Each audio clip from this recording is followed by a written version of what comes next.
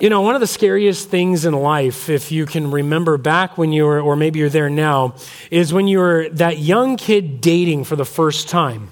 Y'all put yourself in that framework, and then you're suddenly going to go over to your girlfriend or your boyfriend's house for the first time in your life. Anybody remember how you felt when you were walking up to the door or you were going to go engage? For me, it was pretty interesting because I still remember the first time I was going to head over to my in-laws' house for I think it was Thanksgiving or something like that. And I'd already met my parents, my in-laws, my parents, but their extended family I had yet to engage with completely. And one of my friends sat me down named Mike, and he said, "Hey, I'm just going to give you a warning before you go over there." I'm like, "What?" Well, he'd been at several other family functions. He's like, "Just watch out for Grandma." I'm like, "Watch out for Grandma?" "Yeah, oh yeah, watch it. She's going to want to give you a kiss." And I'm like, "What?" So I show up, and I'm there, and I'm sort of, I'm in nervous mode, and me in nervous mode's really awkward. And so I'm standing there, and I'm just like, "Hi, people." I'm seeing this grand family of just, they know each other, they're loud, they're boisterous, they love each other. And then out of nowhere, I hear, "Who's that cute guy?" And I'm like, and she's like, I turn around, and these flaming red lips stick on these, and she's like, "Ooh, give me a kiss." And she just walks straight up at me. I'm like, "Oh, what did Jesus say? Turn the other cheek." Okay, so it just nails me right on the cheek. I'm good to go. But that was my introduction to my my grandmother-in-law. She's awesome. But I like watching other people go through that now. But the reality is that I was most nervous about the meal. Not nervous about meeting people. Isn't that true? The meal is the nerve-wracking portion, because when you first meet your future in-laws, or you first meet that person you're dating's parents, it's the meal where you're probably going to get grilled. It's the meal where you're going to get analyzed. And when you're eating, it is the worst case scenario to be analyzed in. Is he a smacker? Because you're sitting there like, do I put this in my lap? Do I take the napkin and put it in my shirt? Did I even remember the napkin? What fork goes where? Are they going to do that as a potluck stuff? There's so much that you're overwhelmed with at a meal. And then the questions start coming, and you think, I'm going to ask questions back, and you're a nervous wreck. You're not hungry. You don't eat anyway, because meals are intimate. Amen? You don't just pop into any old restaurant and sit down with random people. If you do, don't do that. That's not socially correct. I learned that young. And the reality is that it's because meals are intimate. You know each other. When you don't just have random strangers into your home. Typically, you've engaged them at some point. Then you sit down and you have a meal. And it's the meal time that's the most intimate. It's the time you're saying, I'm connected with you. Even more so in the ancient world. In the ancient world, a meal was a social status connection. If you were wealthy and you had poor people sitting at your table, you were proclaiming they were your equals. If you were family, you had family at your table, and if you invited a stranger to sit at your table, they were family now. Because the most intimate conversations occurred, the longest conversations would occur, and the most intimate time period was the table.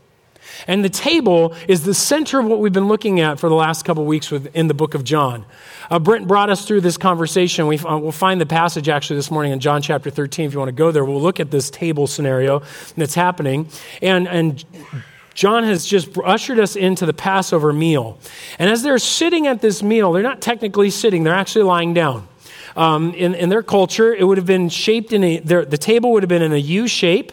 So kind of like you would think of a conference room. If you're at a conference where you're going to all face each other, you have that U-shaped table. At the head point, right at the center, is where Jesus would have been laying down on a divan, a couch.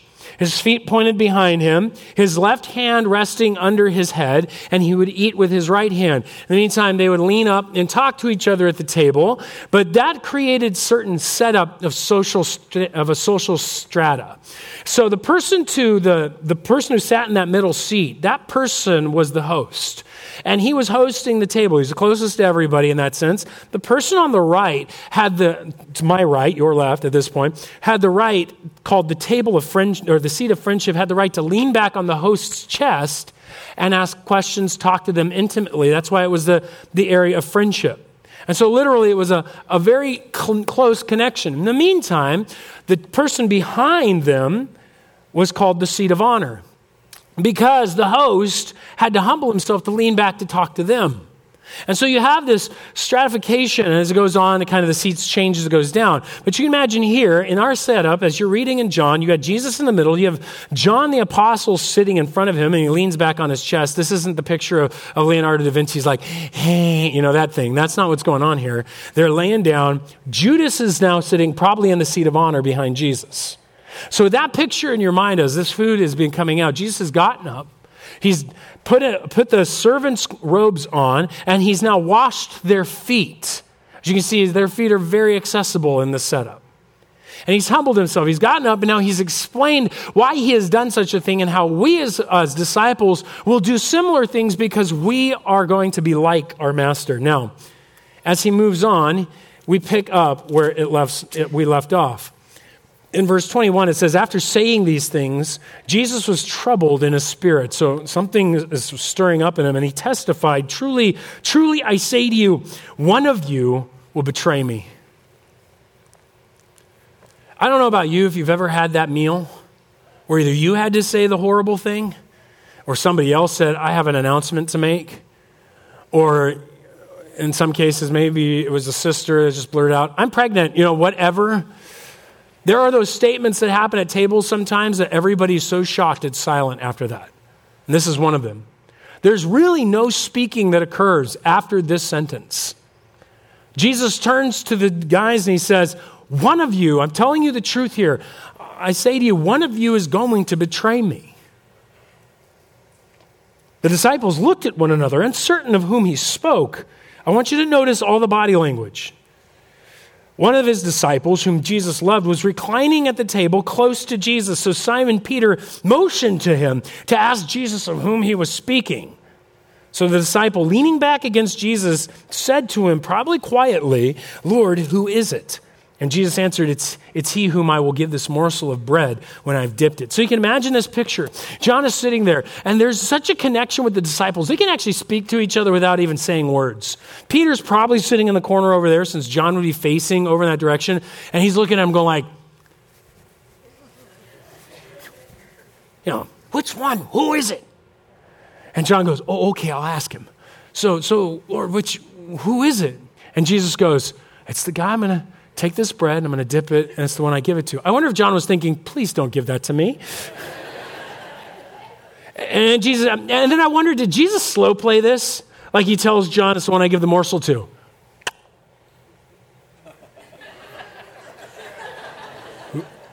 I'm sure he didn't. He dipped it, he turns and he hands it, as it says, to Judas, the son of Simon Iscariot. Then after Judas had taken the morsel, it says that Satan entered into him. And Jesus said to him, what you are going to do quickly. Now, some people right there, I've just lost you. You're like, Satan went into him? Like the Satan? Yes, the Satan. Many people in today don't really hold to demons or angels, and yet I find that fascinating since we hold aliens, and we hold to many other interesting things like ghosts and poltergeists. The demonic realm is a real realm. The angelic realm is a real realm. There are fallen angels, and one of them is indeed, has been leading that legion and is in a battle against the Lord and against good. And it's not surprising to believe there's a malevolent being in this world that wants to tempt and lead us away. In this case, he is seeing his moment.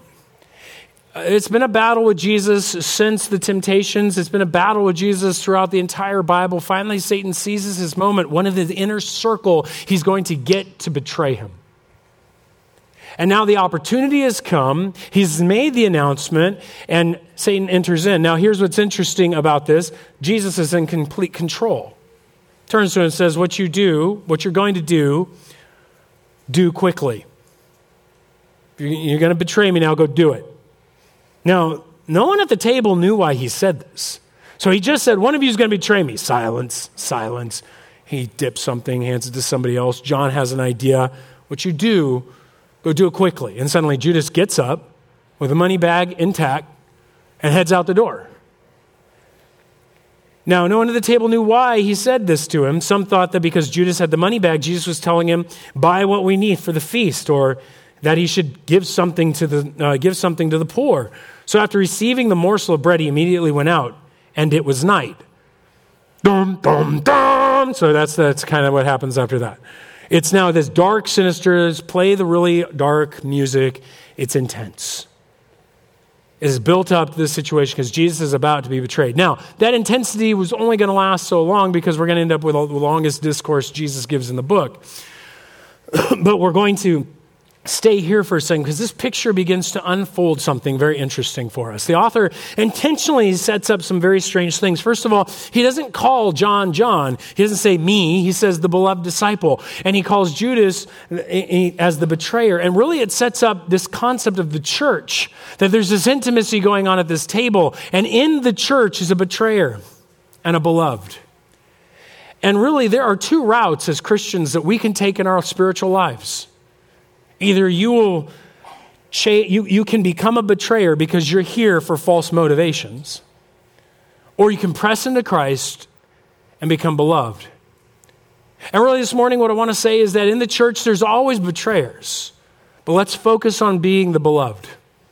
And let's look at this because I think it'll begin to unpack a little bit what I'm talking about as we kind of discover some of these pieces. First of all, the church is Christ's intimate community. When I talk about the church, what you're seeing here is this table fellowship represents Jesus' family. These are his 12 apostles that he has chosen. They're his intimate core group. And as he's sitting there saying, this is family. This is the Passover meal. You have that with your family. This is a picture of the church. Look how intimate it is. They can look at each other out of the corners of their eyes and give each other signals. They don't accuse each other. They know each other well enough that when Jesus says, one of you will betray me, they weren't all like looking at Judas like, hey, we know it's you because you steal money. No, why didn't they all look at Peter? You're the arrogant one. You're one always yelling and screaming. Why didn't they look at John and James? You two have anger problems. How do we not know you're not yelling and going to go crazy? Why didn't they look at Thomas? Doubter, you never believe anything he says anyway. They had plenty of reason to suspect anybody, but they just looked around like, who would do this? This is the Messiah. This is the one we follow. No accusations, there's intimacy, there's connection going on here. And the reality is that intimacy is supposed to be the governing aspect of the church. And too often in churches today, it's hard to be intimate. Agree or disagree? It's hard. And a lot of people want to blame the size of churches for intimacy. Can I just tell you something? The size of the church has nothing to do with the intimacy in the church. It's a great excuse. Oftentimes, if we're going to excuse the size of a church for the intimacy in a church, they often claim that's because the leadership somehow hasn't provided an opportunity for intimacy to occur amongst the church, and you're not making us be intimate. No. The only person you can blame for a lack of intimacy in the church is the person sitting in your chair. I am responsible for the intimacy I have at church. You're responsible for your intimacy at church. No one can make you be intimate. No one can force you to connect with people. No one can give you plenty of platforms, but nobody can make it happen. Intimacy is something that only you alone can create. And this is important for us to note because I want to talk about the church and intimacy because as the church grows in size, there's 3 services. How are we going to have intimacy with people in different services? How in the world is it going to happen? The answer is however you want to. In fact, what we try to do is we want to point out, first of all, you can't have intimacy with everybody in church. Nobody can. The pastor can't. The only person who can do that is Jesus by his Spirit. No one else on earth can possibly do that. You can only have so many people to be intimate with in your life, and then you're out. You're tapped out. You can't even remember that many names. So I'm not telling you have to be intimate with every single person, even in this room. That's why small groups are provided. That's why the opportunity of a small location where you're known and you get to be known and you get to know enables you to have intimacy. See, the danger in intimacy is that we assume we got to have it with everybody, and so we're so exhausted we have it with nobody. But in a small group, you end up with what Jesus has. This isn't all his disciples. Did you notice that? There are other women who are there. There are other men who are there. There are other disciples. This is his 12. He has chosen his small group in a sense that he is spending this meal with, and it's picturing the intimacy between them. And they were intimate because, honestly, they did life together. I mean, they went everywhere together for 3 years. They knew each other's names. They knew each other's habits. They fought with each other. Jesus called them out on their sins. I mean, there was no hiding around Jesus. Amen? I mean, he was gonna show you what your problem was. I mean, if he's willing to look Peter in the face and say, "Get behind me, Satan," and all the other guys are like, that you're in a pretty intense scenario. And that's what these 12 guys have been living in for the last 3 years, getting to know each other deeply and living in life together, watching each other do miracles, hearing each other preach, watching amazing things God does through them. That's the church.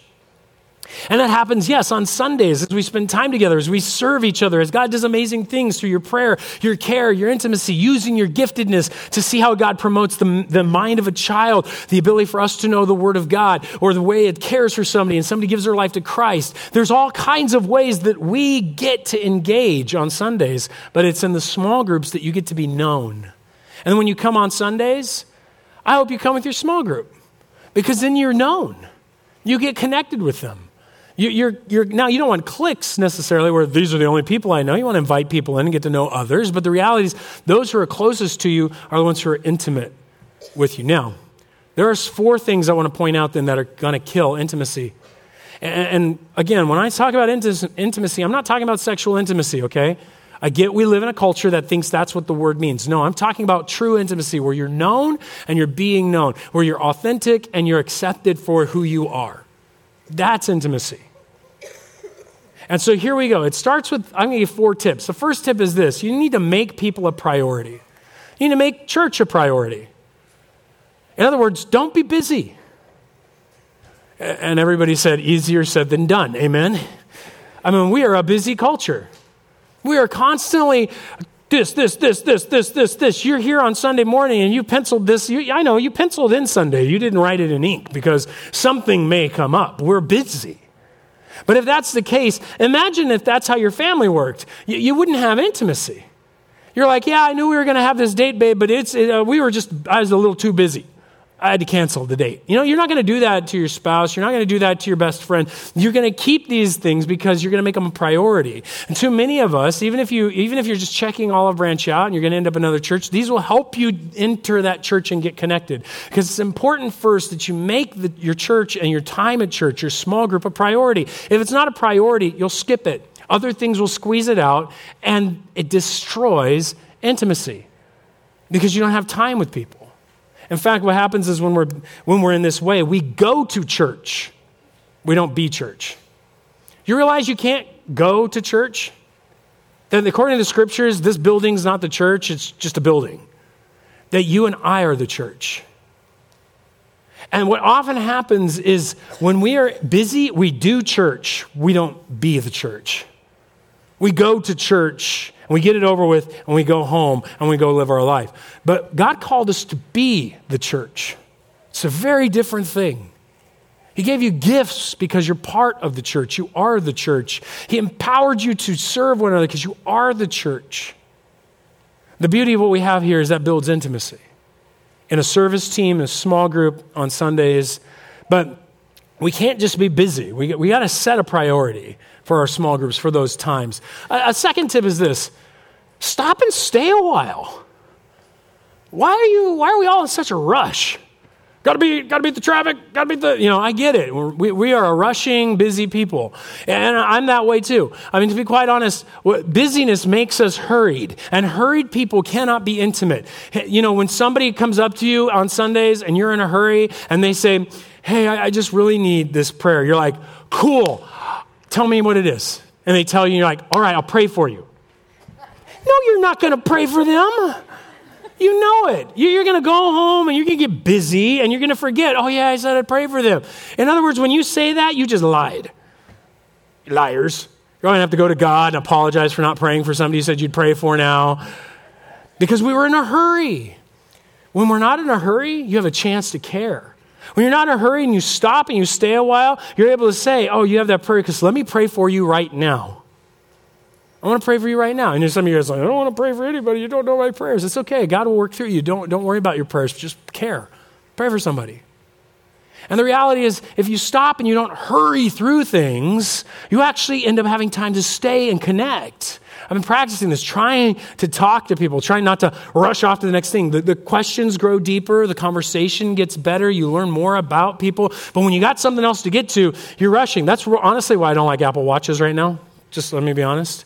Because I'll sit across from somebody, and it's not that they're in a hurry, but they get their notification on their watch, and they're like, oh. And I'm like, what are you doing? You got to get out of here? You got another meeting to go to? Oh, no. But think about what we're doing in our culture.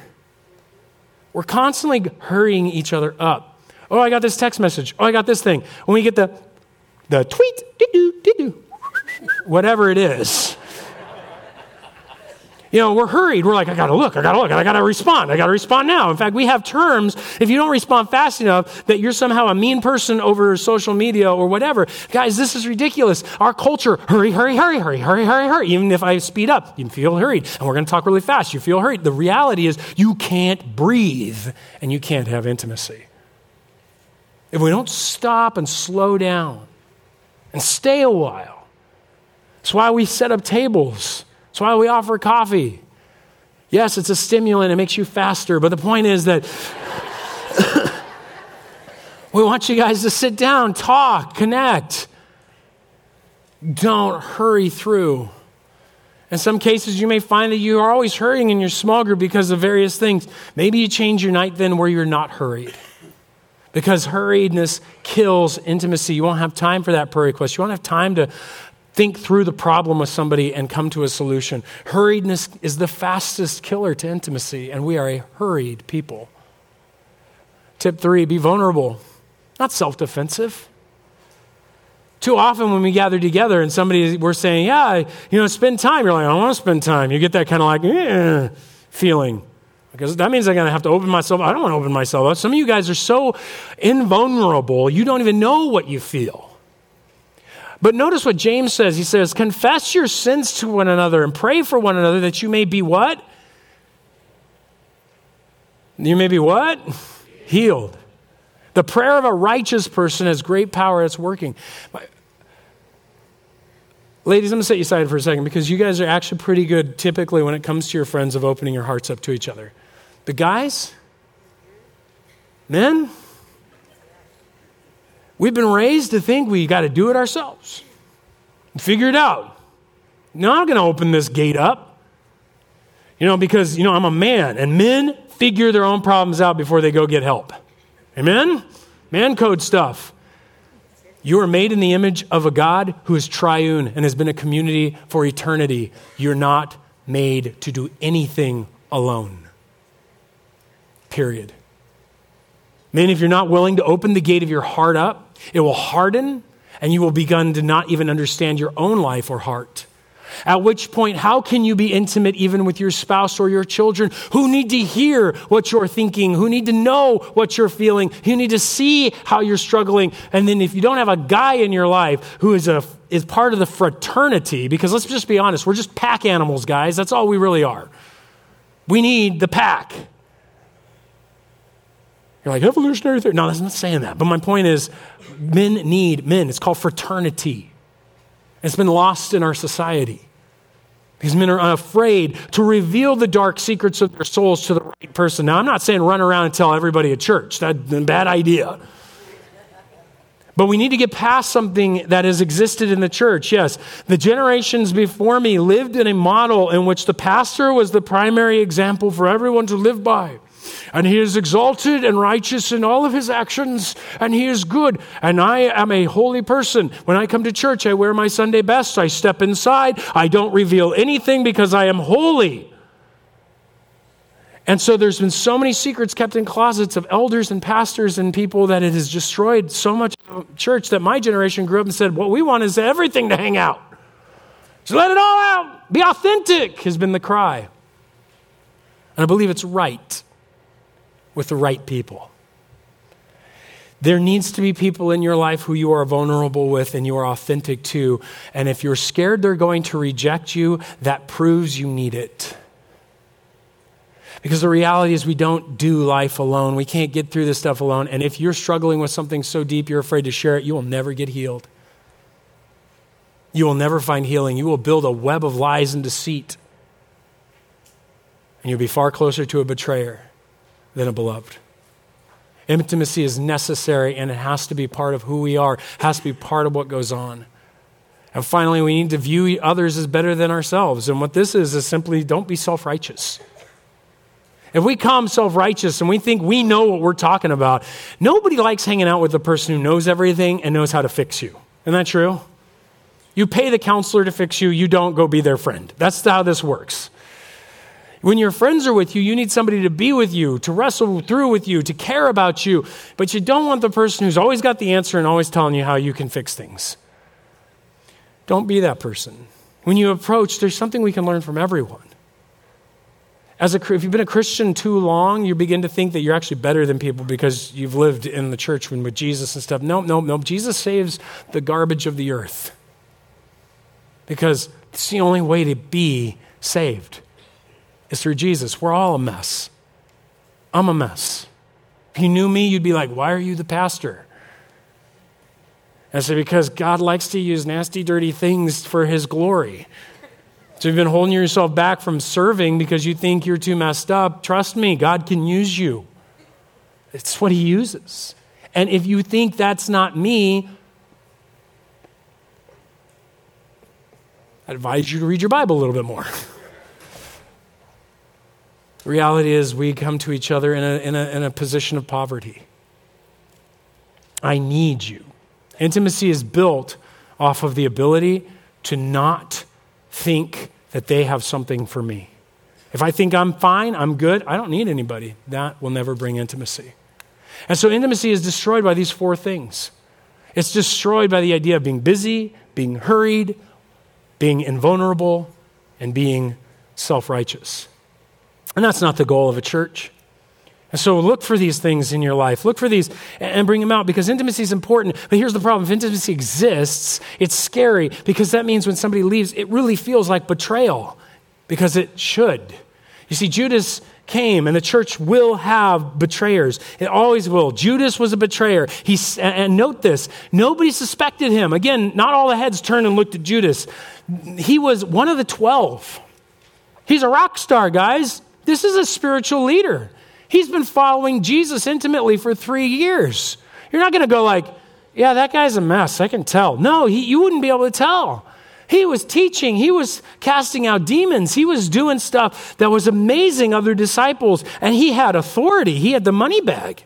That's a lot of trust to be trusted with the money. And he was sitting in the seat of honor at the Passover with Jesus. They're not looking at Judas. And this is important for us because we can be surprised when amongst leadership, betrayers appear, and they will. They do all over the churches, all over the world. They sneak in and they rise up into leadership and they begin to do things. And the reason why I want you guys to know this is not to be scared, but to be aware. Jesus already warned us this would happen. In Matthew chapter 7, verse 15, he says, beware, telling the disciples, beware of false prophets who come to you in sheep's clothing, but inwardly are ravenous wolves. That means they look just like us.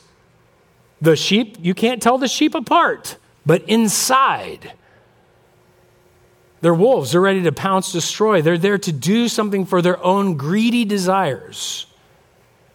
And there are potentially betrayers amongst us today who are here for financial gain, power gain, all kinds of different kinds of things we've seen throughout the history of the church. People often will use churches because it helps them feel like they're something because they can rise up the ranks of something without any relationship really with Jesus. Peter, in 2 Peter, will actually warn us in another way. He'll say, look, these same false prophets that I believe Jesus is speaking of also arose among the people, he states in the Old Testament, just as there will be false teachers among you. And here's what they do. They secretly bring in destructive heresies. Oh, it sounds good at first, but eventually a heresy is anything that is contrary to Scripture and the historical tradition of the faith is a great way to check it. In our theology course, what they used to tell us is if you come up with a novel theological idea, you're probably wrong. And the reason they tell us that is because so much of the debate has gone on with a great, amazing amount of minds who knew the Scriptures. And so we were constantly checked to go, remember your theology, go back to Scripture. You can defend it from Scripture. You have to be able to defend it from how it's really understood, which is why you need to be a student of your own Bible. You test what I'm saying from this pulpit. Don't just drink it. Don't consume this. Engage it. Don't just consume your small group study. Engage it. Know the Word of God. There are lots of tools to enable you to grow. and to know the Word of God. But don't just drink it in because you don't know. You may be listening to a heretic. Now, does that worry anybody? Good. So I hope it does. Freaks you out a little bit. Should. Because eventually it leads to even denying the master who bought them, bringing upon themselves swift destruction. And many will follow their sensuality. And because of them, the way of truth will be blasphemed. And in their greed, they will exploit you with false words. One of the reasons I'm so passionate about this, honestly, is I watched it happen. In the youth ministry that I was a part of growing up, there was a young man who had amazing charisma, grew a portion of our small group to 130 some odd kids in a barn where he taught a Bible study. He was considered the expert in the theology in our church, led tons of people to the Lord, tons of people discipled, and he was amazing. And he went off to college, and he went on into Jerusalem and came back, and then when he returned, he's told everybody, listen, there is no such thing as the Trinity. Started arguing this, pulling this out, weaving these themes together until many of my friends were so wrestling with it, a dozen or so followed him out of the church. To this day, he works as a professor at a college, basically teaching people why Christianity is not true. That's a betrayer. And it's heartbreaking because you love these people and you care about these people.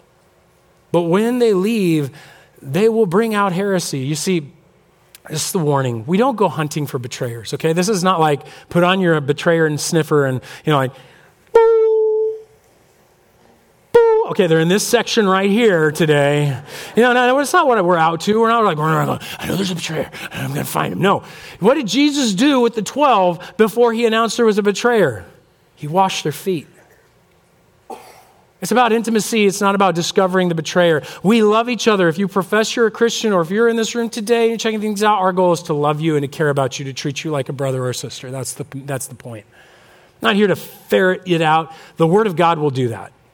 You see, when Jesus turned to Judas and said, what you're going to do it quickly, that brought him to action. It's the Word of God that brings it out. That's why we do membership, by the way. Olive Branch isn't just a come all and you're all part of the membership now. No, we do membership specifically because it guides people through our theological beliefs and it helps us vet who gets to become leaders and who gets to have control of the church, because we don't want the betrayers rising up to leadership. And we don't want them having a position of power so that when they leave, people follow them. See, the reason they leave, they went out from us, John says, but they were not of us. For if they had been of us, they would have continued with us, but they went out that it might become plain that they are not of us. And the point is, God will remove them. He'll let them go so that he can prove that they're not a part of the people we ought to be following. And that betrayal is true and it's real. And here's the thing. I could get into more details, but I don't need to right now. The only person who knows they're a betrayer is you do. You only know if you're a betrayer yourself. Right now, you're in the room. You know you don't believe any of this stuff. You're having fights with me over the text. You're arguing with what I'm saying because you're thinking in your head, no. You're listening more to the culture and agreeing with them over the Word of God, as Judas did, because he agreed with the Pharisees and the Sadducees about who Jesus was over what Jesus said himself, and ultimately betrayed them to him. And so you know if you side with culture more than Scripture. You know where you're standing, what reasons you're involved in the church. And I would just advise you, come to Christ. He loves you. He would wash your feet. He would put you in the seat of honor. He still loves you. Now, right there, some of you are going paranoid, like I did. When I was young, a young Christian, I sat there, me, Mark, and Stephen actually all had the same experience. We were kind of at this place and we went, are we the Antichrist? What if we're the Antichrist? You ever had that question float through your head where you're like studying, you're like, what if I'm the Antichrist? That'd be weird. Oh no, am I? And you freak out. No, don't do that. If you think, am I a betrayer? I don't know. Just press into being a beloved disciple.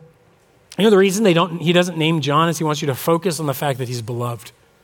And the beloved disciple is able to be intimate with Jesus, lean up against his chest and ask him a question. He doesn't leave Jesus in the worst times. He sits at the cross.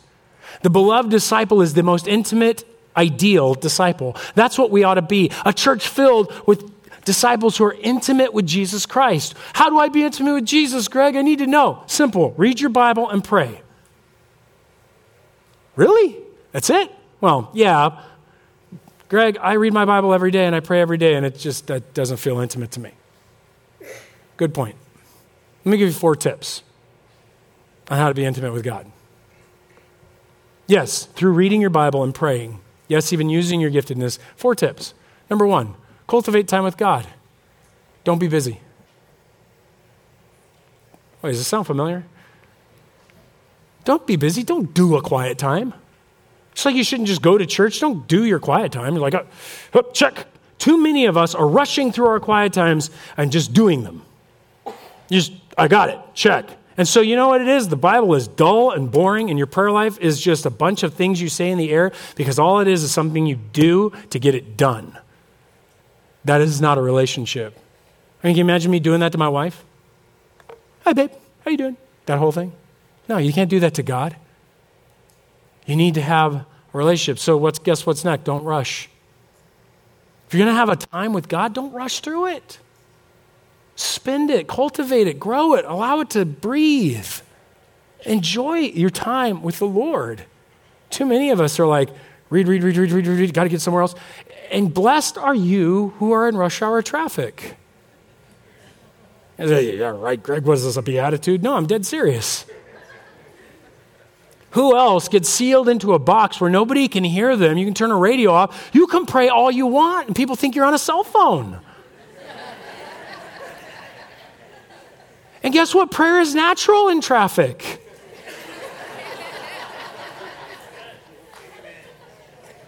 All the traffic people are like, yes. But it's not very nice prayer. No, it's not. And the reality is you have a long opportunity to spend time with God. See, we rush by strangers and we pass by an acquaintance. Maybe we stop and say hi to a friend, but you live with those you love. Are we treating God more like an acquaintance or a stranger? Or are we stopping, spending the time and not rushing? Spend that time in prayer. Turn off that radio. Find that time. Lock it in. Make it a priority. Don't rush through it. It's like a rock in a stream. Everything else should go around it. Tip 3, confess to God. Be open. Don't be invulnerable. Too many of you are not coming to God and being honest with Him because you're afraid He's evil. No, I didn't say He's not. He's dangerous. Trust me, He's dangerous. But He's not evil. You see, He's like a doctor. A doctor sits and works on the disease.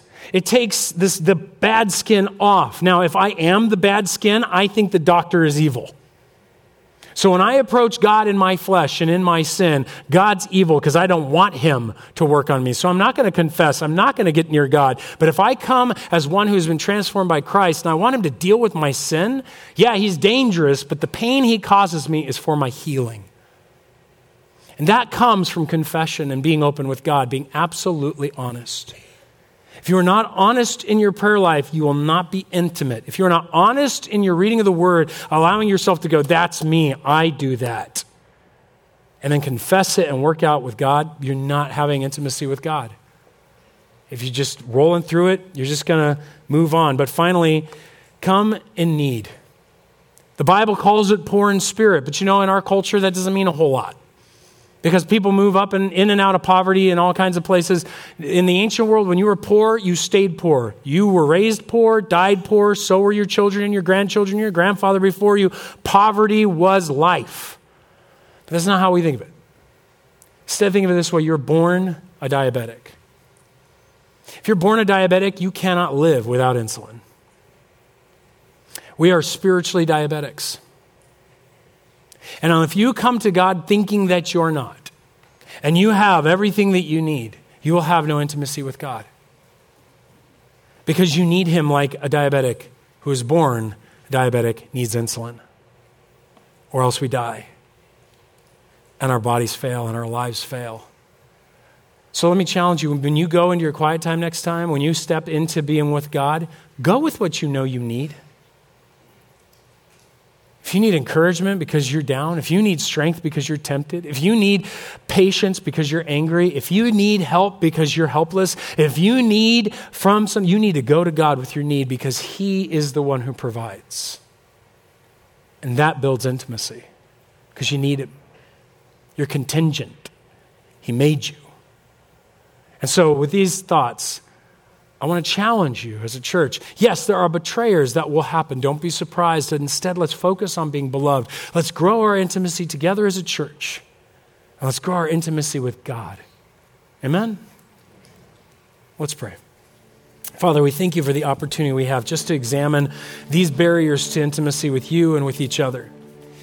And God, we do. We want to be like John. We want to be beloved disciples. We want to be people who know you and walk with you faithfully. So help us, God, to fight off these distractions and these barriers. Enable us to draw near to you in a way that we've never been able to before. You're so good to us to have loved us. You've been so vulnerable to us to be honest with us in your word. You're always with us. You're never rushing away from us. You're not too busy for us. And yes, you are righteous in yourself, and yet you still were willing to be humble and give us your righteousness. God, you're a God of intimacy, and you've longed for that intimacy with us. Help us to have that intimacy with you. In Jesus' name, amen. Would you please stand?